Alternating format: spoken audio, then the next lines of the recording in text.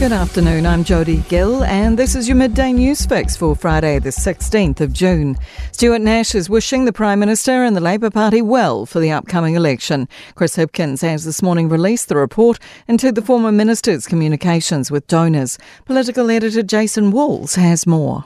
The report does not identify any instances other than those that led to his ultimate dismissal where he shared information with donors breaching the cabinet manual.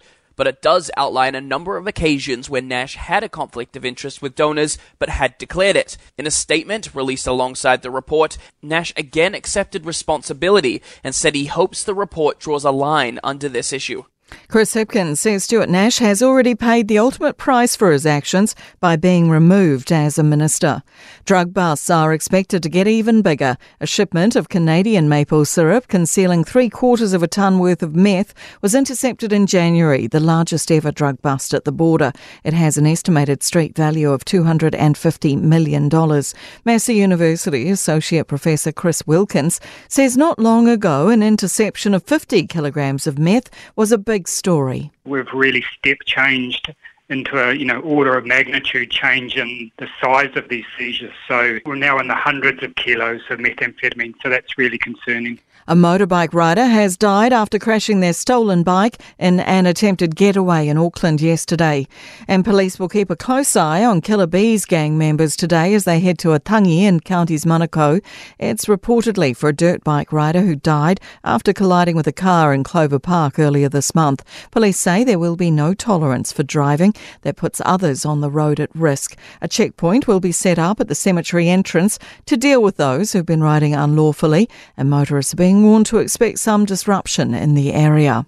And a person's been left with moderate injuries after a possible beach buggy crash on Foxton Beach, just north of Levin. Emergency services were called to the scene shortly after 10 a.m.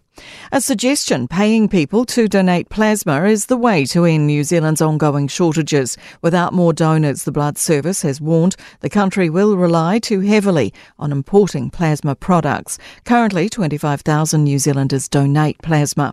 A Georgetown University report reveals every country that permits a commercial model has surplus plasma collections. Professor Peter Jaworski says generally pushback is not financial. We definitely can afford it. Paying people to donate plasma is much cheaper than not paying people to donate plasma. So the primary objections to this are moral.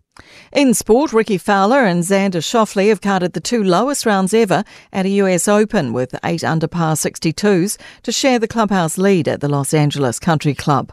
South Canterbury will host the 2024 Road Cycling National Championships in February, the first time in 27 years they've hosted the event.